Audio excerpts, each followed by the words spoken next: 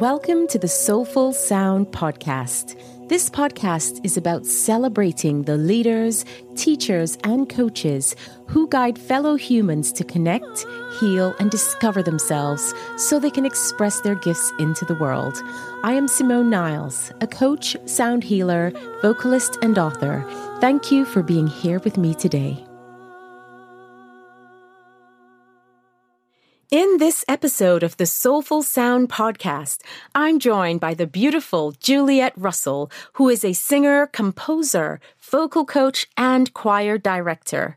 She is passionate about supporting individuals and communities to develop their voices and creativity. Juliet is a vocal coach on ITV's The Voice Kids, and BBC's Michael McIntyre's Big Show. She has also worked with Grammy, Brit, MTV Europe, and Mobo Award-winning artists. She has collaborated and performed with innovative artists such as Damon Albarn, Imogen Heap, Paloma Faith, Alt J, Yoko Ono, Seal, to name a few, and Ringo Starr. Committed to artist development, Juliet mentors and coaches emerging artists, working with management, record and publishing companies, as well as independent artists. In this episode, Juliet shares her story around music and helping to uplift and inspire communities. She talks about her healing journey with sound and how she serves others.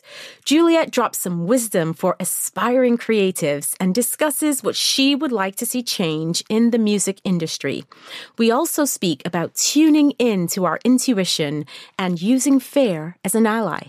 Super cool episode. I'd love you to join us. I'm so excited to welcome a very, very dear friend of mine. Juliet Russell is a music maker, educator, and creative director who specializes in singing and voice work. Thanks so much for joining me today. Oh, it's such a pleasure. It's good for us to hang out. So I know, the yeah. fact that it's recorded is neither here nor there. That's right. Absolutely right. So I know that a lot of the work you do and have done over the many years has been about making communities better.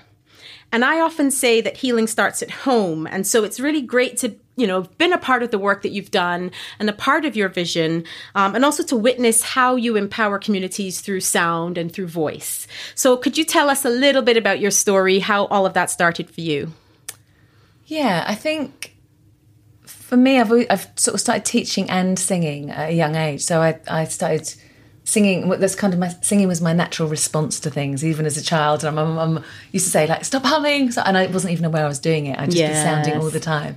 And I started writing songs really young. Like I wrote a song when I was at primary school, and it was about going to school, obviously, because that's pretty much all I knew That about. was life back then. So it wasn't a bestseller or anything. And then when I was 16, I started teaching. I led a choir at my school. And I was very lucky that where I grew up, there was a lot of, there's a really good music service. And so I went to choir from quite young. I think it was free. I'm pretty sure it was free. And then graduated into the secondary school choir when I did that. And I could always just kind of hear harmonies and, I don't know, even with my toys, they were in a group and they would all sing. And That's so cool. Sounds very, very familiar to me as well. So then I suppose in my the community that was around me in my school community, I was already making music and sharing music. Yeah. But I didn't really not in a conscious way. It was just we had a competition at school. It was a choir competition, and I led it, and we did well. And then when I went to Liverpool at college, after I finished college, I stayed in Liverpool because I was doing a sort of arts conversion course, which is about turning your creative idea into a reality. And I met Jennifer John and then Safina Aziz and Perilene Hughes. And we set up Sense of Sound, and really quite quickly within meeting. And that was really the catalyst to... Initially, it was about empowering women and kind of being agents on each other's behalf. So Brilliant. Negotiating for good salaries and that kind of thing. But also Jenny was already running a weekly workshop, which is, we actually met in a nightclub, but then I started going to her weekly workshop and then started leading it with her. So really that was that. And for us, there was no real difference between working in the community and working in the music industry. Enough we'd act as a bridge between that. And I think doing that sort of in my 20s, I was 25 when we set that up, it's just ingrained within me. And also I think you're aware, if you do music, how it can transform you and people around you. And so why not use it for that? I think singing is something all humans have evolved to do. So to tap into that is actually tapping into something that's part of us, and it's beyond verbal expression. It's something else. That's beautiful. And how are you using sound now? Because I know that you've got so many things going on in your life, from, running a festival to this wonderful creative salon where you're sharing and, celebrating so much within the arts. So talk a little bit about what you're doing now with music. Well, I'm on quite an interesting journey with my own voice and with my own practice generally, because I've been kind of having a period of, I suppose, spiritual growth, I suppose I would call it. And I went to New York last year, and I went to, I studied with Meredith Monk, who's it wasn't actually her, it was people from her company, and it was all about voice and movement, and it was very liberating. And I kind of kept that with me very much. So at the moment, I'm really enjoying the fluid aspects of my voice and the effortlessness of my voice. And that's something I'm really keen to share with others, like really appreciate the sound that you have. And when you're feeling very open and free, your voice does what it does. And equally, because your voice is in your body and it's in your life, respond to it as it is each day. It doesn't have to be the biggest notes, it's just like love what it is and be in what it is. So that's kind of where I'm up to with all of that. And I think that's so important, because I know, obviously teaching and coaching myself and being a singer myself, certainly working, whether it's in universities and things like that, following curriculums and teaching techniques, sometimes that part is lost.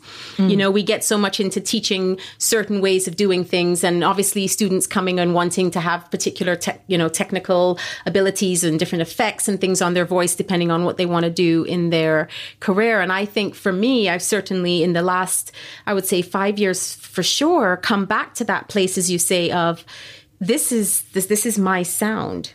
And how can I, really connect with that and let it out with all its vulnerabilities, its strengths, its weaknesses, not judging it, and then being able to find a place to go from there. So I think it's really incredible. I mean, I'm not surprised that that's kind of stuff that you're doing as well.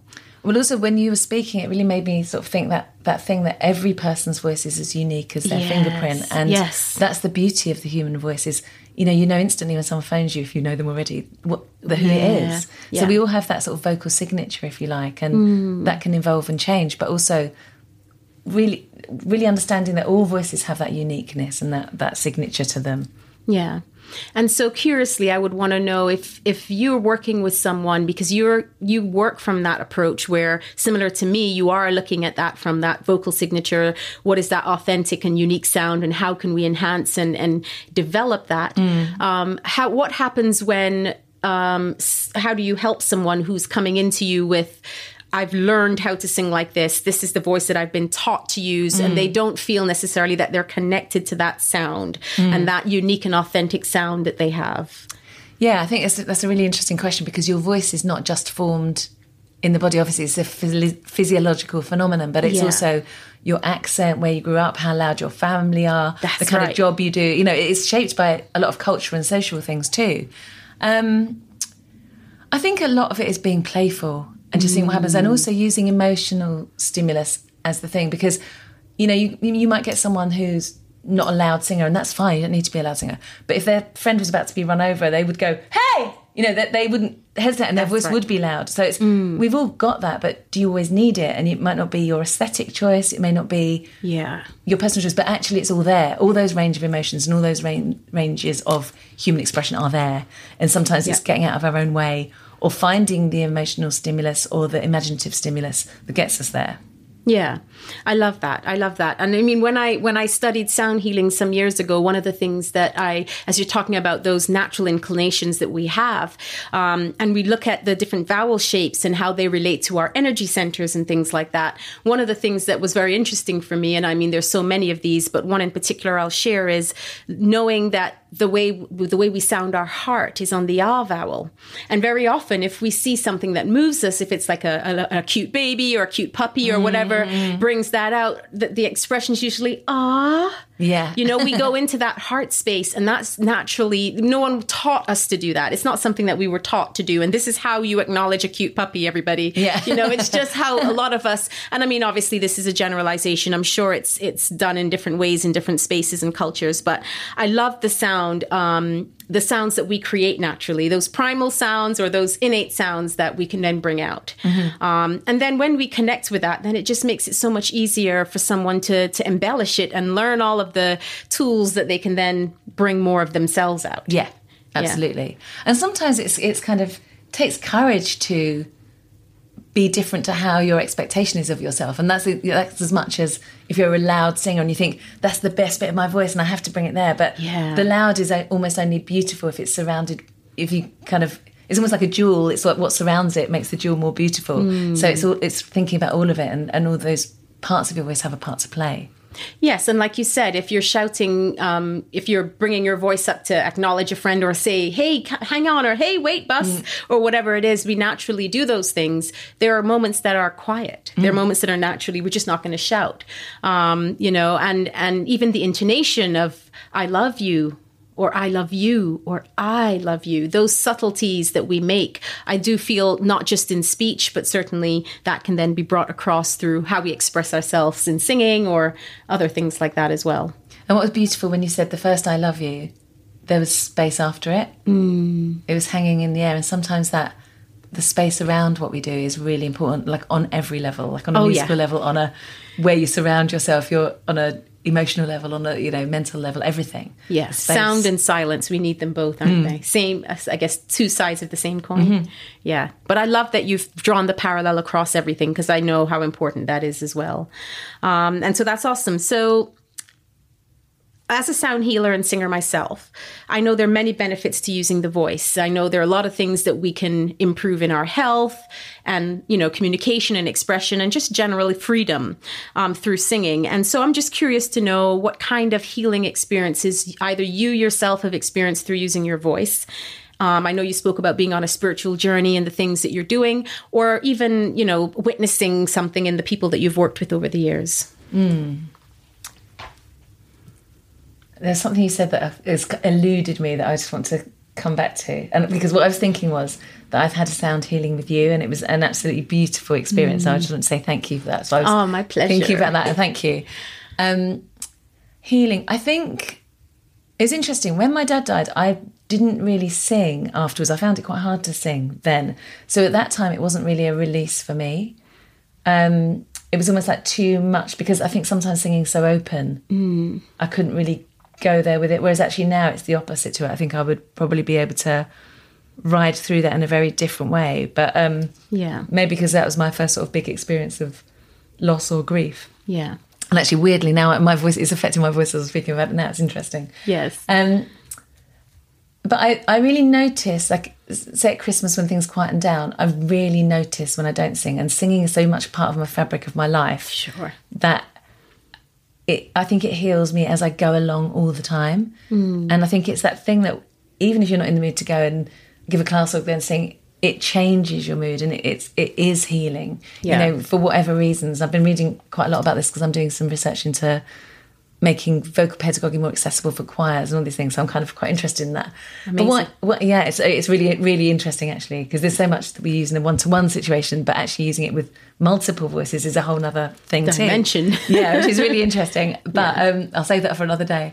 But what I really notice is with when I was doing stuff with Sense of Sound, nearly always in the feedback and the evaluation, it'd be like, I always feel so much better, like my pain subsided, like people notice the change that it makes, and that wasn't even necessarily something we were initially conscious of.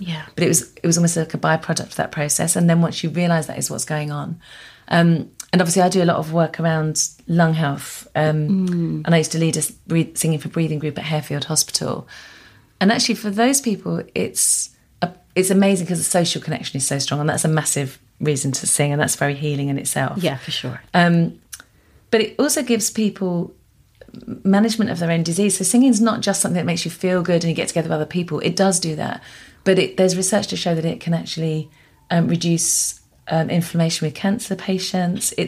There is a very real thing that it does in terms of healing. So yes, it is a mood lifter, and yes, getting together with other people is that, but it actually does create some quite profound changes. And there's lots of research that's kind of emerging about the influence of the vagal nerve, because the vagal nerve that's connects to our emotional centre, connects to all our major organs and goes right through the body. So there's all this kind of, the science is starting to kind of really back this up. So it's a really exciting time for singing, healing, the healing arts. Definitely. I read an article the other day actually about the vagus nerve being if we just sort that out, everything else is great, because it really is that center or focal point for a lot, isn't it? Yeah. And yeah, I mean, in sound, and for a very long time, understanding the music theory behind sound and things like that from a contemporary singing perspective, and then coming across to the sound healing, the way it marries with it is phenomenal. And sound, as you know, is being used a lot in medicine now, and frequencies and stuff like that. So as you talk about lung, people who have lung disease or cancer patients, they're using frequencies to shrink tumors and to create change in some seriously powerful ways. So I'm really excited to see how that all unfolds, and wanting that, we don't take too long. I'm a little bit impatient, I have to admit, because I've seen how powerful it can be. But obviously it's about bringing it in a bit more into the Western medicine, and because we don't have it as much as other cultures. And I think it would be great to bring a lot more of that forward. Yeah, and I think science, that's kind of an interesting thing, because when I was looking at the vagal nerve, I first started reading about that in 2004, and where we're like 15 years later, and now it's only just started to come to be a thing. And so then I was like, this is so, like, to me it was like discovering like an amazing thing that had this potential, but there wasn't enough evidence for it. And it's the same with things like, I think we have to have the research. We have hunches, and obviously it's really important to use your intuition and to find out what works with the people you're working with, and you can do that on a very instinctive level if you listen and if you listen to, But equally, I think it's really lovely to have that whole scientific research that then says for sure this, because it means that anyone who's skeptical or anyone, they have that another frame of reference that may be more appealing to them. I absolutely agree. I guess for me, it's more that the science is there. So now what are we going to do with it? Yeah. And spread the word about it. Yeah, spread the word about it. Because I agree. I don't think it's got to be wishy-washy and, pull it out the sky and hope it all works. I agree. There must be, we have to have both, heart and head. It's all about balancing both. So I absolutely 100% agree on that. So you've been doing a lot of stuff in the world of music. We work together a lot. So I know that you work on The Voice UK, and you do a lot of stuff on television. You work with choirs. As you said, you work with lung health patients and in hospitals and stuff like that. I don't actually at the moment, but I did do that for a long time. And I do research based on that, and I've created a toolkit for that. So sure. So many things that you've done. I'm curious to know what kind of obstacles have come up in your life or career so far, and maybe if you can share how you've overcome them, one or two ways that you've overcome them. I think for me, probably my biggest learning has been to slow down. Like my natural pace is to move from one thing to another really quickly. And I think I've only really relatively recently appreciated the value of reflection, because I'll often finish something and then it's gone, it's moved on. And actually what I'm realising is that the reflection gives you the opportunity to almost acknowledge and improve. Whereas I tend to operate very fast and multiple things going on at once. So I think the phase I'm in at the moment is and probably my obstacle I've had to overcome is my tendency to be fast. Right. And it's interesting because I've been meditating obviously for quite a long time. I think about 13 years in November. Pretty much every day in all that time. But I think sometimes I've used it to supplement my busyness, whereas now I'm kind of looking at it in a different way, that it's actually about taking time, particularly between activities. Yeah. And so that headspace, you're not taking one headspace into the next. There's a kind of almost a... Sound of silence. like washing your hands. Yeah, sound of silence, exactly that. So probably my biggest learning or biggest obstacle has been me and my pace. Right, yeah. You are very, very... Well, I know you to be very on speed a lot with a lot of things. So it's great that you kind of suss that out and know for yourself that that's what, as you say, one of your obstacles. Yeah. I can sometimes be like that. And I think it happens very often with entrepreneurs or people who work for themselves. Yeah. Because when you love what you do and it's really integrated into your life, you can be constantly on. Yeah. I know, and I've had my one of the things that I've had to learn to do is when I actually stop, to get rid of the chatter in my head that goes, come on, don't be lazy, get up and do something else. Yeah. And I'm like, hang on a second, I'm not being lazy. I just need to slow down. Yeah. I just need to stop. So I completely, I'm right there with you, sister. I know completely what you're saying. But, it is a privilege and I love, I all about doing what you love, and doing work you love is a big thing for me. So I completely understand.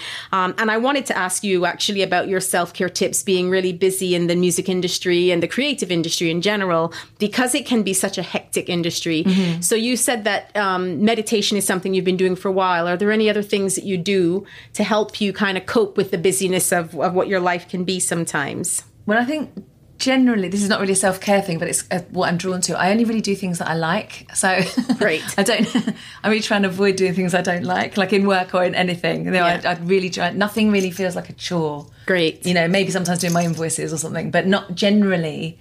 When I'm working with people, it feels like a delight. So that helps massively. But in terms of self-care, I'm vegan, so I eat healthily. I do try and spend time in nature. Like I'm lucky that I've got a garden in London. Yeah. But also I go to the park a lot.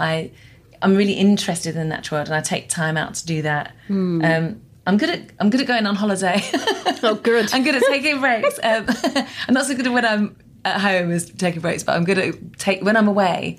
I don't really think about work. I use that as real feeding That's time, awesome. and so I'm good at switching off when I do take time to switch off. Yeah. So diet, exercise is really important to me because again, it's another thing that sort of shifts your energy. So that can be something that goes a bit out the window when I'm busy, but at the moment I'm making a really conscious effort to build that into my day, and that kind of comes first. Yeah, that's awesome. And I think that, movement, exercise, like you said, changing the physiology is quite a powerful tool for shifting your states and shifting your moods and things like that. But also, sorry, I just want to add to that as well. I feel very blessed for relationships. I've got amazing friends, obviously you included in that, high up there. But I think relationships can really nurture you if you have good relationships. And I know I'm very lucky to have really quite amazing people in my life that I feel support me and have my best interests at heart as well, so yeah. Well, they say you are the sum of the 5 people that you that you hang around with or spend most time with. That's so if you're really loving your relationships and loving your friends, then there's a really good connection there. Self-connection, self-love. We gotta put that out there. Take it. That's good. You certainly deserve it, but it's wonderful that you feel that way. I think it is. There are a lot of people that don't. So it's wonderful when you can acknowledge that you have a great support system, and I think that's wonderful. And I'm glad to be included in that. Yeah, absolutely. As you are for me, as you know. We're having a love fest right now.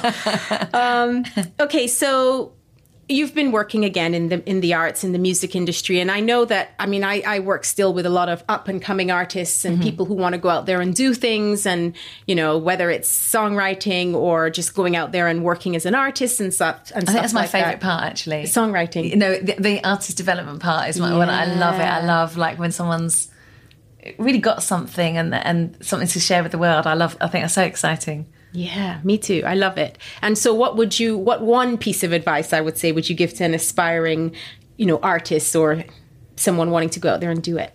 Yeah, there's probably 2 actually. I think one is just be your best self. There's no other you, and no one has the take on the world that you have. No one can bring that unique thing. So that's one part of it. Actually, it's going to be a 3-part answer. Yes. The second part is to surround yourself, like we were talking about before, with people that really support you so that your team is there for you. So you've got people that will be honest with you, that have got your best interests at heart, that will help to evolve you or who inspire you. All those things are really important. This will be 4, sorry. Keep going. Know your industry. Get to know what you're in. Get to know where you want to be in that, where your place might be, where you want your place to be. Do your homework. Because talent is wonderful, but it does take more than that. It takes a lot of different things, and it takes clarity. But probably the biggest take home, I would say, is resilience, because your path is very unusual that the path is straight. And it's very unusual that if I do this, this will happen. So kind of coming back, and if you look at, a phenomenal artist like someone like Prince, he reinvents himself musically, and there's artists now that they'll come out with different things all the time, or they'll move into production, or they'll move into technology, and it's that resilience, that sort of ability to kind of come back again and again, I think is key. Yeah. Yeah, I love that. I love that. I mean, they're all great points. It's fine that there were 4. We all need to hear. We all need to hear those. No, I think more. No. I mean, I'm sure it's hard to break it down because there's so much goodness in that. And you know what I find interesting. I mean, resilience is a great one. I think. I talk a lot about failure and mistakes in my work. And, you know, for me, mistakes are feedback or failure is feedback. And I think developing that that muscle of resilience is recognizing that you are going to fall down many times, but you can decide to stay on the ground or decide to get up. And getting up doesn't mean jumping up and everything's massively different and great. Yeah. It means taking that one small step or putting your hand on the chair and slowly pushing yourself back up. But it's about the willingness and, as you say, being resilient so that you get up and keep going. And it gets easier. Like when you've had things that go wrong and then you've recovered from them, you're like, oh yeah, I know how to do that. It's like building a muscle that helps you recover more quickly the next time. Yeah. And the mistakes aren't identical and they're never going to be the same. So it's the whole blanket approach of every mistake or every perceived failure, just get back up and just keep going. Yeah. You know, I hope, if anything, that's something that I impart on my kids, because this is something that I feel very strongly about. And I think, unfortunately, working with clients over the years, I've heard so many stories of the teachers who, you'd never be able to sing, or you could never do this, or you'd never amount to anything. And all the comments that sometimes just feel like so easy to come out of people's mouths, but can affect children in in a way that then they take that into their adulthood. And mistakes for me, like when the kids are in the kitchen and they're doing something, I remember they were really small, 4 or 5, and they're wanting to bake a cake and they drop the egg and then their eyes open wide and they look up to see the response. And, you know, I knew better then. Maybe I'm sorry for my first one. I had a lot of learning there, Michaela. But as I went along, I could recognize, hang on, that's how they learn how not to drop an egg. Yeah. Now you've dropped it. So this is what you need to do differently. What could you have done differently? And it comes back to what you were saying before, where you feel one of the things that you've learned a lot is really about reflecting. And I talk about, which I'm going to add your resilience to, but I talk about the 3 R's, so I call them the 3 R's, which is review, reflect, and refine. And I talk about this from a business perspective, from just your life perspective, that there are always going to be things that you just need to review, and you need to reflect on them, think about them, and then refine them so that they're better the next time. Yeah, I'm really glad that was a really interesting context for what you said before, actually, because sometimes a mistake or a failure or whatever just is a clue that maybe you're not on the exact right thing. Yeah. Because usually once you are, things automatically become very easier, and there's a sort of fluidity and a freedom and an energy kind of comes with that. Yeah. So it's almost not like you want to kind of fail, get up, do it again, fail, get up, do it again. You want to kind of go, so that reflect, review, that's it. Is refine, is great. It's a great way of thinking about it. Yeah, it's like, okay, so that didn't work, so let's see what else could work. And how can I maybe tweak this or change direction, things like that, which for me has been very, very helpful in my business for sure. Because, you know, it's a lot of learning curves, certainly when you're building your own business or an entrepreneur and you haven't gone to business school, you're learning on the ground. And so that reflection and that reviewing and refining has been a big part. But I might just steal resilience and put that and be the 4th R and might call it the 4th R's, because I absolutely think that resilience is underrated and underused, and I think it's a massive part of success. And I put that in inverted commas because we all have our different version of what success is. Yeah. But in order to succeed at anything, in whatever way or shape or form that is for you, you need to keep going. Because the nature of life and movement and energy and matter is not static. It's always moving. No, and you might as well be at the front end of your change rather than dragged along by it, because life is going to change anyway. I love that. I love that. I think that might have to be the quote I steal from you and put on your on this with this piece. Don't be dragged, people. Be at the forefront of your change. I absolutely love that. So what sound do you love? Ooh. Well, there's loads of sounds I love. In terms of musical sounds, I love things that have a sort of yearning to them, like oboe or French horn, or that sort of a bit like came out of the ether sounds. But I love loads of sounds. I like people laughing, really makes me laugh. And obviously we were with a big group of vocal coaches before, and I love the fact that the volume is so high. And there was a time I was with my choir at a theatre, and I was outside the room, they didn't know I was there, and I could hear them all talking. It was like a flock of amazing exotic birds. The volume was like so much bigger than 20 people. So I don't know, I like the sounds of life, I like, and it's interesting with sound because I don't know, like my dog died last year and I videoed him before he died, not as he was dying, obviously, but I was like videoing him and watching him in the garden and things. And I always think our garden is really, really quiet. And then when I listen back to the film, I can hear all the traffic and everything, and it's really weird how you filter out the sounds. So I actually really like that you can choose the sounds that you want to listen to as well, or your brain does too. So another long answer. Sorry, Sim. No, that's okay. Long answers are fine. But just on that, thank goodness that we can filter out some of the sounds around us. It's so important. Like I grew up both in Barbados and then living in London. I've grown up and lived pretty close to airports. Mm-hmm. And I don't notice the plane passing unless I'm on the phone or I'm watching TV and I can hear it because it's disturbing or distracting me from something else. Yeah. But often I have people and they're like, oh my gosh, what is that? Or is that a plane? And I didn't even notice the plane passing. So we do filter things out. We do get used to things. And I love that part of our brain that I always talk about in my work. Anyone that's read any of my articles or listened to it, I talk about the reticular activating system a lot because it is that part of our brain, the RAS, which stands at attention. It's part that is responsible for sleep to wake arousals, part of our respiratory system as well. But really most interestingly, how I talk about it mostly is that it's direction oriented. Mm-hmm. It's the part that stands attention when we put our attention or focus somewhere. It's also the part that stands attention based on the programming that we have in our brain. Mm-hmm. So, for example, if you're in a loud, busy airport or train station, it's like lots of background noise. And all of a sudden you hear on the PA system, well, Juliet Russell, please come to gate 145. Straight away, you've heard your name above all of those millions of other noises around you and can go to the desk.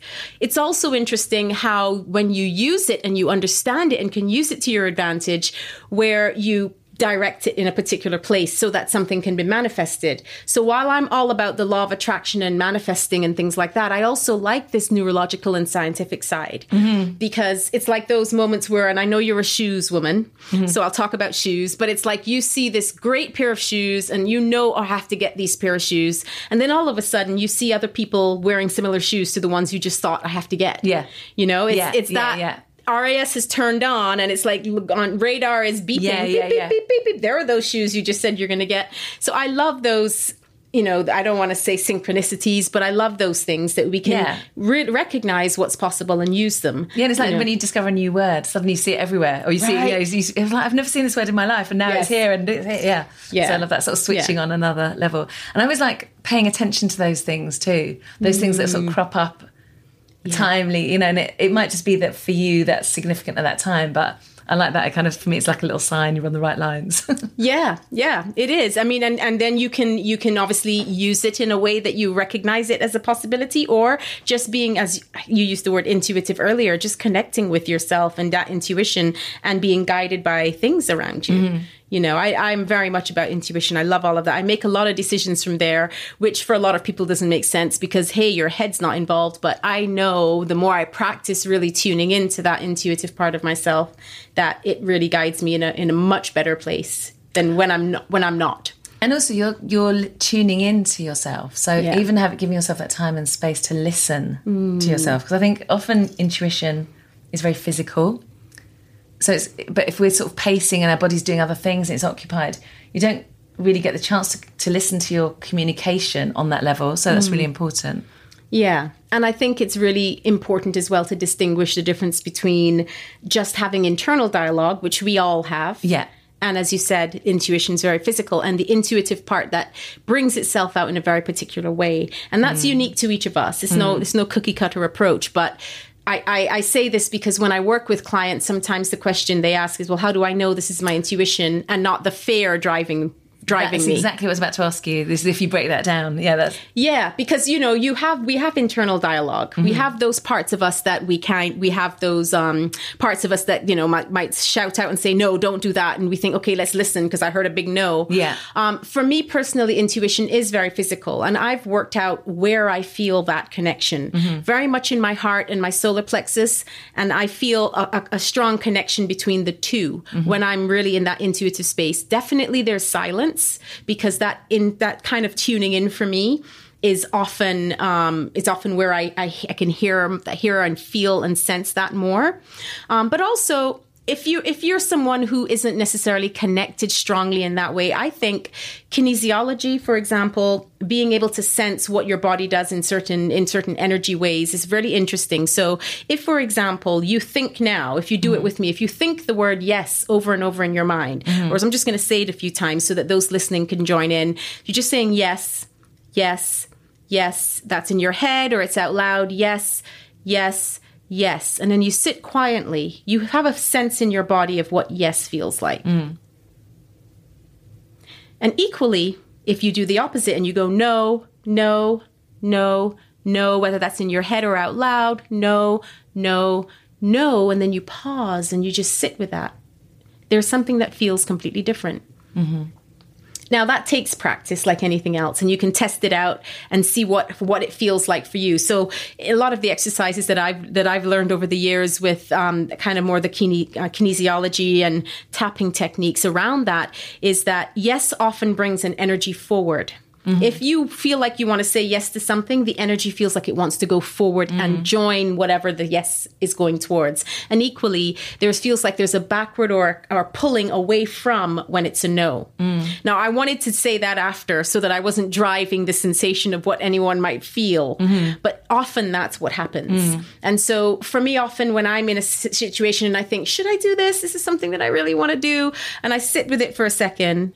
The answer comes. I feel either that I'm going towards it or I'm pulling away from it. But coming back to fear for me is a yes. Okay. And that's because for me, when I know that most experiences that I've had, when it's scary, and I know this for most people, when you're outside of your comfort zone, even if it's just outside, it doesn't have to be miles outside, but just outside your comfort zone is where you learn more. It's where the growth happens. Yeah. And that's all that research on flow state, and that kind of you sort of most successful people have higher level of skill, higher level of challenge, but the challenge is slightly beyond the skill set. Yes. So you can grow into it. So you can grow into it. Same with growth mindset and fixed mindset, being able to get up and do something anyway, grow, put yourself out there. I remembered once I was asked if I could do a talk. It was something that I was going to put myself forward for. I wasn't sure, but someone contacted me and said, would you get up and do this this kind of talk about the work that you're doing? And it was going to be, I think, about 50 businessmen in suits in this high-powered corporate world, which is not the world that I live in, but it was interesting. But fear came up in me. I thought, I'm going to stand up in front of 50 men in suits, whatever perception I had of whatever that environment was. Yeah. I just got scared. And I was on the phone with the person. So it wasn't like I could have said, look, I'll think about it and call you back. But that fear, straight away, I said, yeah, I'll do it. Okay, that's interesting. And that's because I knew that if I'm afraid of it, that there's something for me to learn. But also, on the other side, I do have the skills. I do have the skills to get up and speak in front of people. Yeah. I've done public speaking. I've taught public speaking. I've taught for many years. So it's not an unfamiliar skill. But it was a great experience, even though actually I didn't do it in the end because I think they gave it to someone else. The yes was so powerful for me when I went through the fair. I love that. But I also think, I love that because I think that yes, that sort of thing, I'm going to do it because it scares me and because I know, and like you say, it's not from a foundationless place. No, you had that. No, definitely not. But what if your response to something like that is no? Yeah. What's the advice for people, or how do they get beyond that? If it's no, when because of the fear? Yeah, even though they would have been totally capable of doing it, but that was too much for them at that time. You know, that their response to the fear wasn't a yes. How can they change that? I think that my response to a fear being a yes was something that I grew into. I didn't one day think, oh, I'm just going to say yes to everything that scares me. So just to say, what I would say is be gentle and graceful with yourself, because it's okay if something's scary. Yeah. But fear is often, and in fact, I would go as far as saying fear is always not rational or anything like that. It's not intellectual and it's not rational unless it is the fight or flight response in our body. And yes, you were going to add something. I was just going to say, because our body can't really tell the difference between actual danger and things we're scared of. So it's that thing. So sometimes it will be actual danger, very rarely. Yeah. Then we listen. But well, the thing is, apart from the survival instinct that we have, yes, there's a wild lion that's in the room. Yes, you know that, your life could be in danger. That's a natural fear. Having said that, if you put a baby in the room with a lion, the baby doesn't know to try to crawl out of the room as quickly as possible. So it's believed that we're born with two fears: the fears of falling and the fear of loud noises. And all other fears that we have been learned.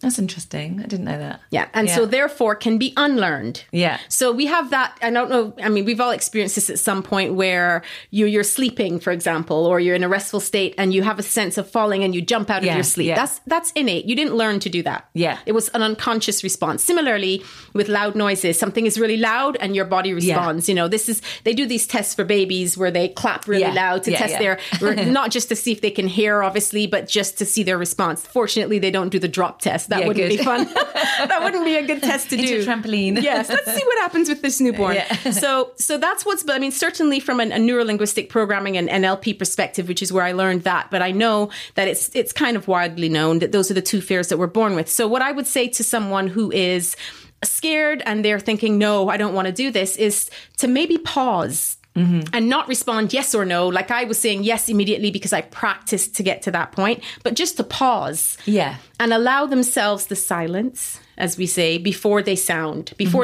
from a place of fear and say no to something that could potentially be a beautiful learning experience. But as you said, it's not foundationless. It's not without ground. You know, you've got the skills to back it up, but you're just afraid of something else. And if you don't have the skills to back it up and you can learn them in time, then I might still say go for it. Yeah. Because it's about being prepared. You're not putting yourself in situations where, you know, I don't want to say setting yourself up for failure, because actually that's okay too.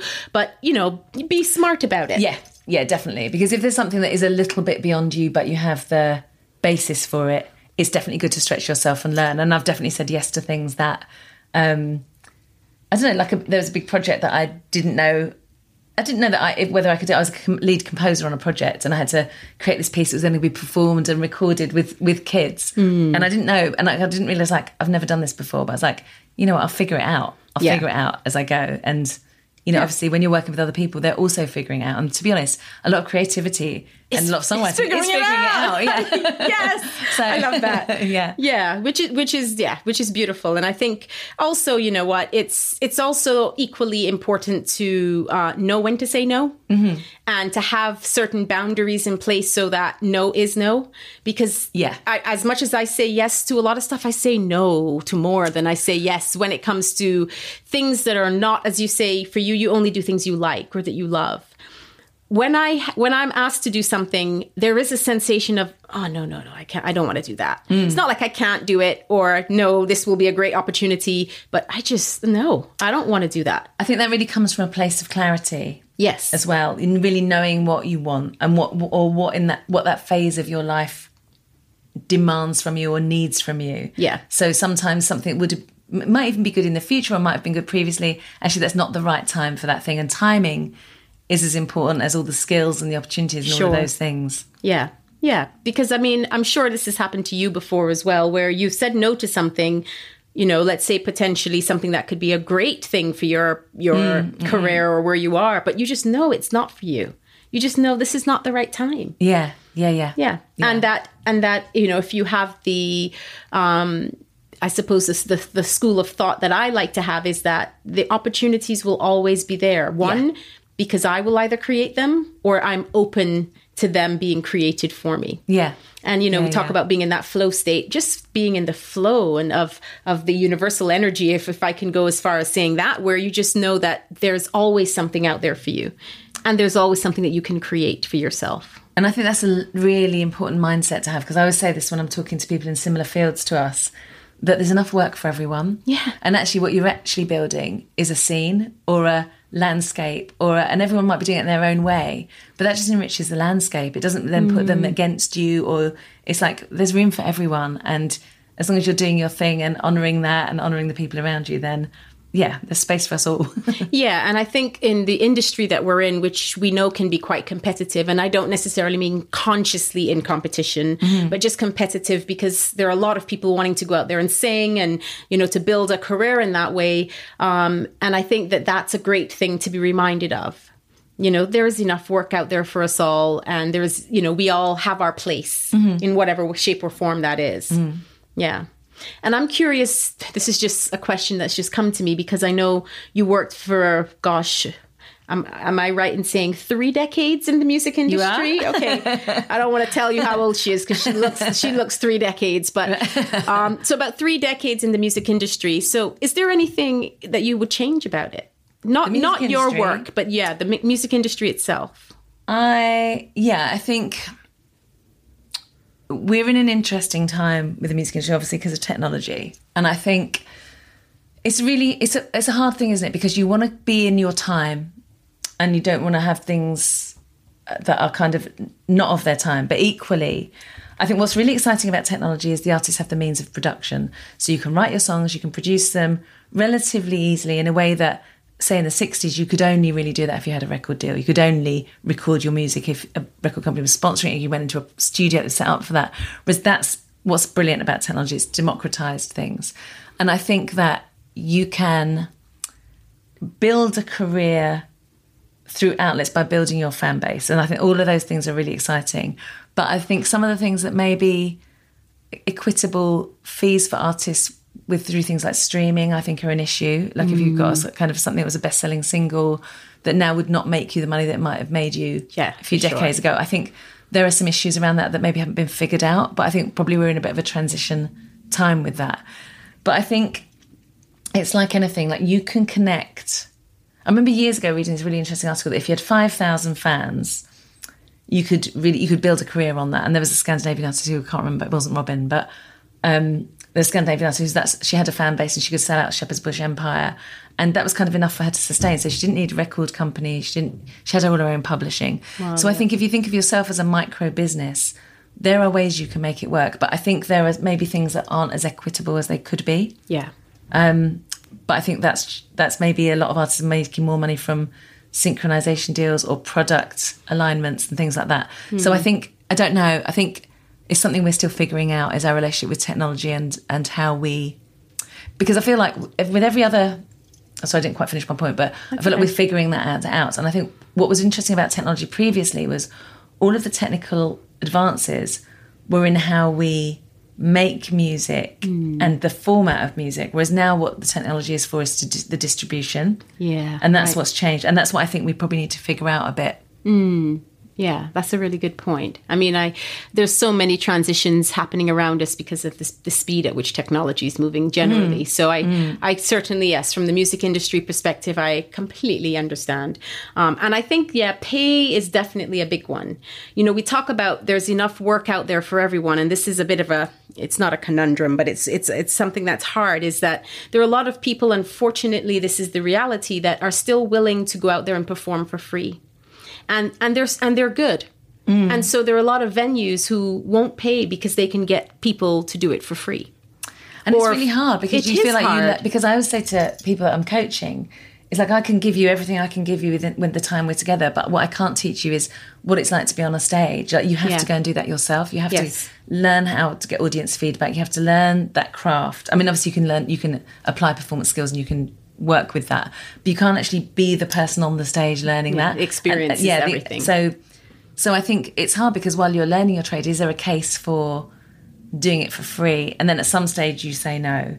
You know, and I think that's maybe something that's quite particular to the UK, that there's a lot of free music going on. But equally, actually, where I live, there's a lot of bands that do get paid because they're bringing people in, like to some of the pubs and things like that, because obviously the nature of drinking and pubs and performance venues has changed. So there's a lot of venues closing and things like that as well. So I don't know, because I don't know what the answer is to that, because sometimes people want to work for free because they want the experience, but where do you stop? Yeah, and where's the expectation? That's kind of why I said a conundrum, because it's like you can understand both sides, but it's really difficult when you are at that professional level. Yeah. You know, you see the memes out there all the time where, you know, the amp or the mic and all of that costs this amount, this $2,000, and everything that you've got costs $2,000, and then you get paid 50 quid. Yeah. And it's just like, come on, you know, the amount of effort, time, practice, and everything that you put in as an artist, it needs to be monetized. It needs to, not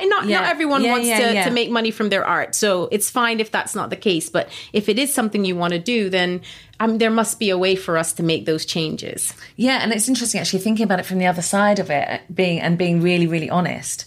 With the festival, we don't pay all the artists because it's a sort of not-for-profit organisation, so it does rely on people who want to be there and be part of it, not completely like we do, and we're trying to treat everyone, make sure everyone's fed and watered, and it's often people that really want to come, and it's a way of them coming. But there is that need to balance that, and it's something I'm very aware of on one side of my company. I'm fighting for the singers to get paid the most and the best that they can be, and on the other side then I'm saying to people, this is what it entails. But I think context is everything. I think that the environment of your festival and what you're creating, and as you said, nonprofit and all the things that you're doing is very different to the work that you're doing when you're bringing singers in for, the type of work that you do. Yeah. So I appreciate that you're being objective and reflecting on it, but it's a very different context, I think. Yeah, but I suppose the principle is the same. So it's an interesting one. It's something I really think about a lot with it, and how, when we're sort of looking at the budget for that, just making it equitable. And it's interesting because some people won't do it, and I think that's right. But then also you think, I'll look at you for next year because then I know how that works, and I want you, but I can't do that this year because the budget is allocated to this and that kind of thing. So but just thinking about it really honestly, I can understand it from both sides. Really. Yeah, but equally, the fundamental principle is if you're doing a job, you should get paid. Yeah, but you should at least get payment. I suppose in some contexts, it's not always monetary. No, I was just about to say that. Because the ticket has a value and the thing has a value. Having food and drink has a value. But I suppose it depends where you are. It depends where you are in your career too. Of course it does. I was going to say not everything necessarily needs to be a monetary exchange, because I think as long as there is an exchange for certainly the work that I do, a lot of people that come to me and say, look, I really want to work with you as a coach. I can't afford where you are right now. I don't work with everyone who can't afford me, but for those who I feel intuitively is the right time to do so, I talk about what can we do together then? What's the exchange? What's the way that we can work where we both benefit? And there's always a way. Oh, yeah. There's always a way. So I think it's really important to acknowledge that way of working. Before currency is as we know it, that currency was something else, wasn't it? Yeah. And also it's really interesting because this came up on a forum that I'm part of about teachers not getting paid. And actually, there's a job that I do regularly that I don't get paid for. But I do get value from it. I get a lot of value from it. And so the value of it isn't monetary. Yeah. So actually that's made me feel better about the not paying all the actors. Because I'm like, okay, yeah, that's fine. There's an exchange, so that's fine. Yeah, I feel a bit more zen. There we go. We weren't aiming for that, but it's resolved. We love that. Yeah. Amazing. So I have just one more question around things that like what inspires you? What lights you up inside? Oh, so much. I love it when I see someone have a breakthrough with something that they feel they've gone past what they've expected of themselves. I love that. But things light me up. I don't know, like seeing a child on the tube and making contact with them lights me up.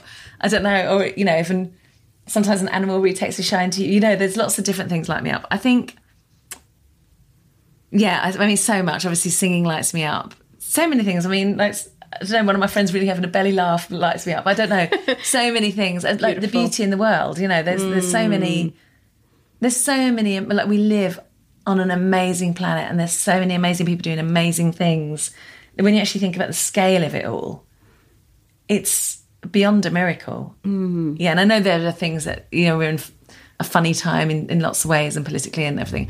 But overall, the sort of, the humanity in people and the planet that we live on and the way that we do connect with things, the way we can connect with nature, with animals, with, with other species, with the universe. It is like when you actually put things in perspective, we're living on a kind of living, breathing miracle. And we need to fix lots of things to do it so that we continue with that. But life lights me up. I was going to say, that's such a beautiful way to think about it and the way to express it. I could see how lit up you were talking about it, actually.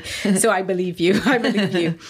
I want to say thank you so much for joining. Oh, thank you. It's always a pleasure to spend time with you. And thank you. For sure. Thank you so much. For sure. Yeah. Connecting with your heart, connecting with your voice. I love it.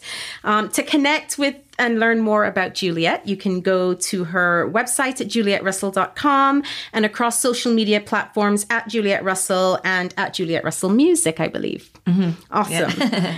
Thank you for joining. I celebrate all that you are, all that you do. Thank you for being a shining example for others and myself. Well, you too. I mean, it's a very mutual thing. And, you know, everyone we get the pleasure to work with who equally inspires us. So it's, you know, we're lucky. But I just want to say, for me, you are what I would call an activist when it comes to sound and voice. And I think it's so important for us to be able to take action and do things that matter, because we have a lot of people talking and sitting back and wanting and wishing it to happen. But it's so important for us to step up and take action. So you are an activist and someone who's, you know, leading the way for many others through sound and voice. So I love you, and I'm very inspired and touched by all the work that you've done and will continue to do. So thank you. Thank you, darling. Such a pleasure. Thank you. Thanks for those words. I feel quite, what's the word? Elevated. Thank you. I appreciate it. Thank you for the appreciation. Oh, for sure. That's really lovely. For sure. Thank you. And so my final question for you is, what is your soulful sound to the world? A self-prayer or desire that you wish upon the world?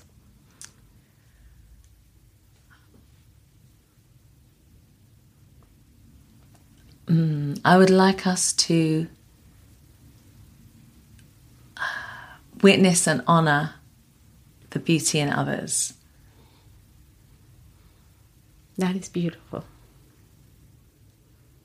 Well, what a better note to end on than that, right? To witness and honor the beauty in others. Well, my darling, I witness your beauty and I feel honored to be a part of your life. So thank you for that wonderful soulful sound wish, and wishing you all the same, that you can go out there in the world and witness the beauty and honor the beauty in others. Lots of love. Thanks. Thank you. Thanks so much for tuning in. I hope you've enjoyed this episode. Please feel free to share it with your friends, and remember to subscribe.